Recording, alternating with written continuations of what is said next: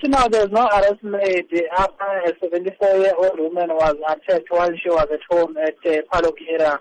Around 10 o'clock, the woman was at home when she was allegedly attacked by unknown suspects and she was murdered.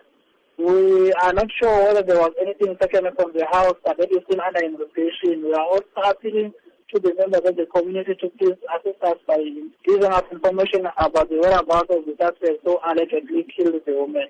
That this incident happened in broad daylight, how much of a concern is that to police? It is worrying us. It is a concern to us. That is why we are also appealing to the members of the community that they must please give us information about these suspects. Maybe they saw them, maybe they were driving in a vehicle, maybe they ran out of the house carrying something. They need to give us that information so that we can work on that information. Is it known if these suspects could have been known to the victim? We are not sure whether the suspects are known to the victim.